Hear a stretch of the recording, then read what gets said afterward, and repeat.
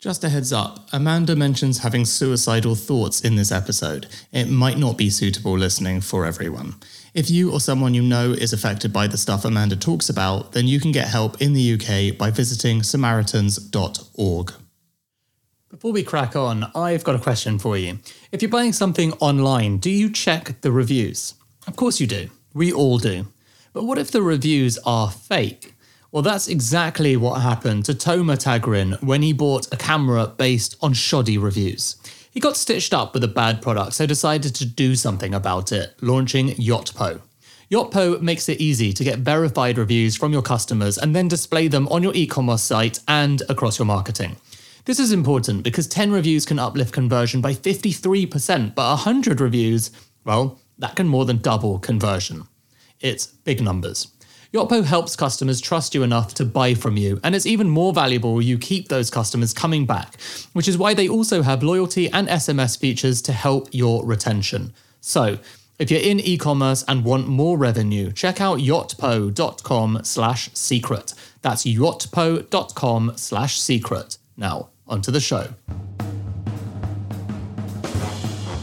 God, it was just so much. It was not being honest to myself, not paying enough attention to the detail, bringing the wrong people into the business, mixing family and business was one of the huge kind of tipping points. So much, but I honestly can't blame it on anyone apart from me. It was just a huge learning curve. That's Amanda Perry, a serial entrepreneur and founder of digital marketing outfit Soup Agency, who help D2C and e-commerce founders build great businesses. But her first business wasn't an agency. It was all about baking, and it turned out to be a not so great business. From Secret Leaders, I'm Dan Murray-Serter, and this is our bite-sized series dedicated to failure.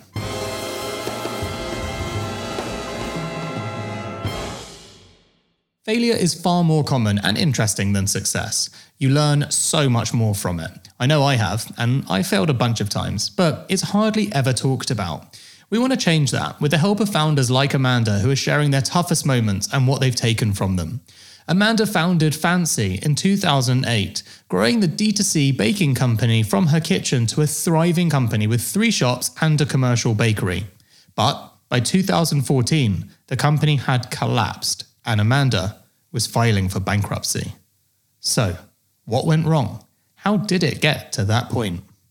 Complacency is the wrong word, but I think because in the beginning it was just so easy. I was like, my God, this is what's everyone talking about? Business is hard. Like, I'm just making cakes and people are buying them and everyone loves it and I'm in vogue and, Channel 4 are approaching me and all this stuff. And then it just kind of ground to a halt. I can't say there was any one thing. It was just a series of lack of attention to detail.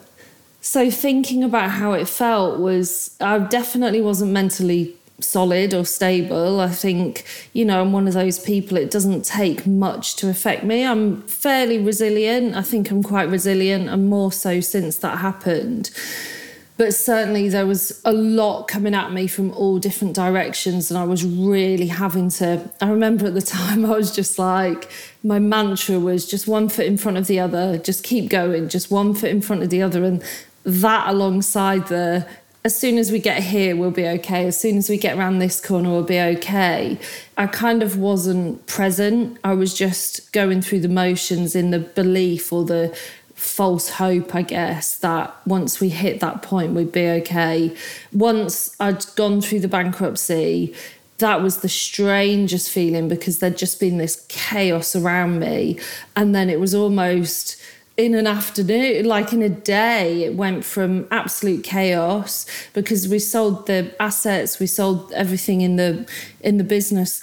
And so it went from me being surrounded by chaos and all this hassle to kind of silence. Like in that afternoon, we went to the cinema, which is so weird now because I think I don't even remember the film we watched. I think I just needed to be somewhere that, with my phone switched off and that I just could focus on something. Last year, over 4,500 people filed for bankruptcy in the UK. Yet it's something that most people, myself included, know very little about. But one thing I do know is the risk of bankruptcy and why you should set up a limited company as a founder so that you're not personally liable for your company's debts. That was one of Amanda's big learnings from this whole experience. She didn't know about personal liability. I mean, she didn't know about much. This was her first business and she didn't have anyone to guide her. Unfortunately, things were spiraling. So, when did she realize that she had to file for bankruptcy?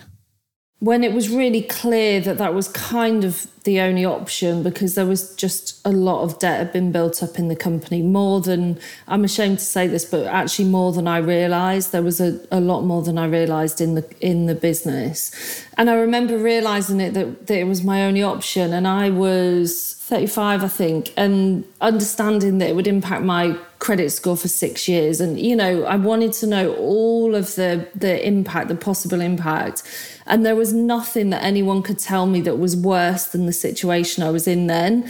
So it was like, okay, you won't be able to buy a house for 6 years. Okay, I'll be 41, 42. I can just about cope with that. You won't be able to do this. You won't be able to do that. You won't be able to adopt was one of the things that came up. You know, just be really careful. Like if it turns out whatever, you won't be able to, like all of these things. And there was nothing that anyone could tell me that was worse than the living situation that I was in kind of day to day at the time, and the chaos and the impact all around me.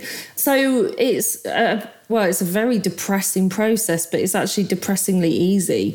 You pay £750, I think it was at the time, to go bankrupt, which is bizarre because you're doing it because there's no money available, but you're paying £750. You sign some documents. There's a lot of paperwork, to be fair. My accountant did a lot of it.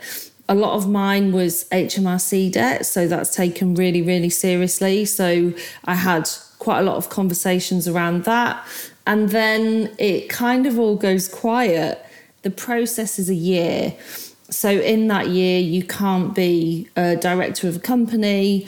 Obviously, it hasn't been discharged, so you can't apply for any credit. You can't, there's all kinds of impacts in terms of that. From the day that you go bankrupt, it's then 6 years that it's on your credit file. So it's literally just in the last kind of 18 months that I've been able to confidently apply for any credit or, get a mortgage again. We've only just got a mortgage last year. So the impacts are, I think a lot of people look at it as a kind of easy way out and, like a bit of a cowardly way out. But the impacts are huge in actual terms, but mentally as well. That guilt and shame that you carry around is really far-reaching.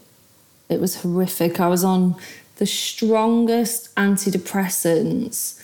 I don't even remember it. I honestly don't. Like, my husband talks about it now and he says, those like periods of there was just weeks where you just wouldn't get out of bed. And I was like, was there? I don't remember that. I don't remember that at all. I remember, this is really bleak, but I remember being scared to walk to our Tesco because I had to go over a bridge that went over train tracks. And there were so many times that I'd just stand there and think, God, this would be really easy, wouldn't it? That would be like really easy. Then it's all gone. It was horrible, really, really horrible. And balancing how you feel mentally with the impact of, I had family money in there, had family relationships that were really, really impacted by it. Me and my brother still don't talk as a fallout from this, 10 years ago, which is really sad. So you're kind of dealing with all this internal stuff and then also feeling a bit guilty for feeling sorry for yourself because it's impacted so many other people. I think one of the things that really stood out to me, and I've always remembered but tried not to be in a bitter way, just in a real kind of realist way, is the week following everything happened, you're surrounded by people, things are going really well, you're surrounded by people, and then that week it was really stark to me that I was like, my phone's not ringing anymore, I was like, guys, like, where is everyone, and it's definitely not from a bitter point of view feeling used, but I think it's just a really stark reminder of human nature, I suppose, isn't it, and how people are attracted to so-called successful people. So yeah, it was tough. Like I say, a good year before I had a solid business idea. I didn't get a job. My dad was like, are you going to get a job now? Are you just going to go and get a sensible job? I was like, nope.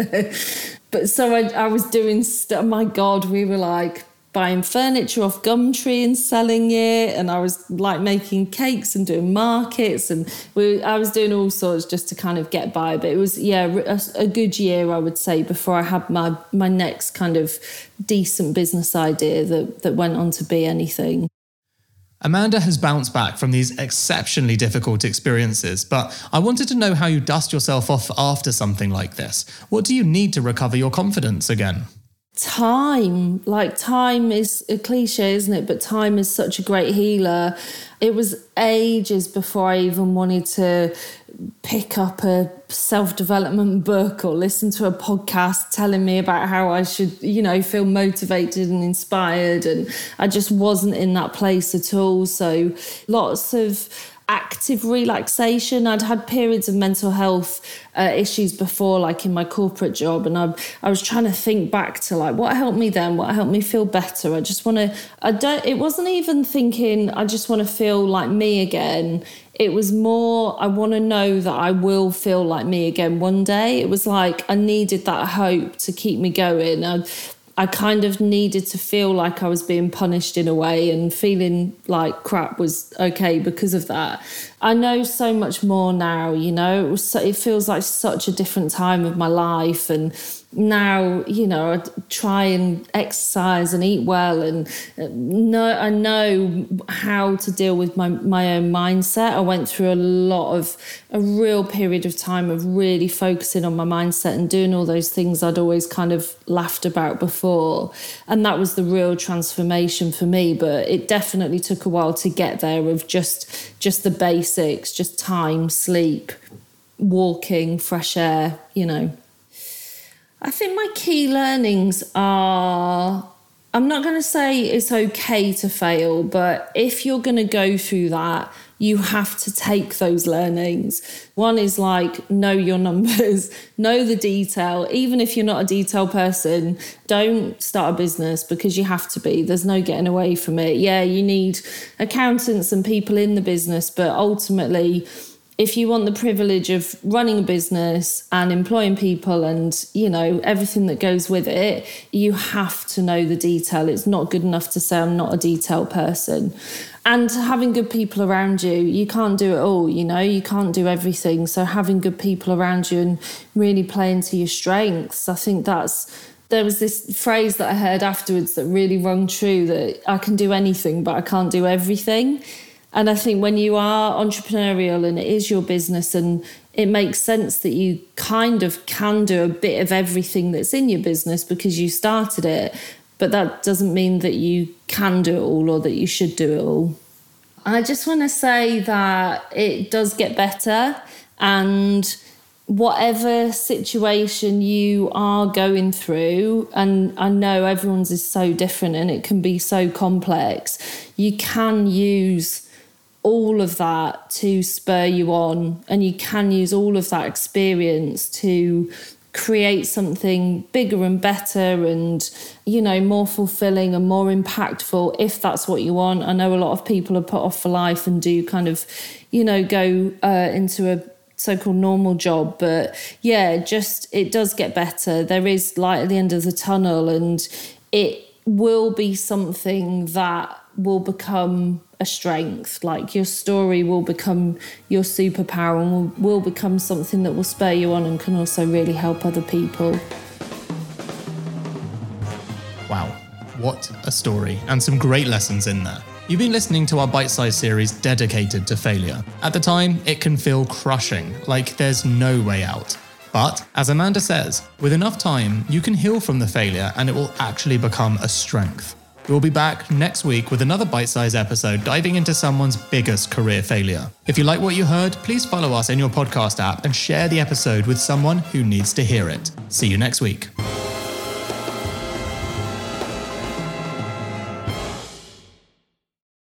Here at Mindset Win, we want to give you the tools to become better at what you do. Taking inspiration and wisdom from our guests, we will hear stories, strategies, tips, and tricks. Told by leading names in sport and beyond. Who know what it takes to get to the very top. There will be 2 episodes each week, packed with amazing stories and practical takeaways for us all to follow. Search for Mindset Win on YouTube and on your favorite podcast app.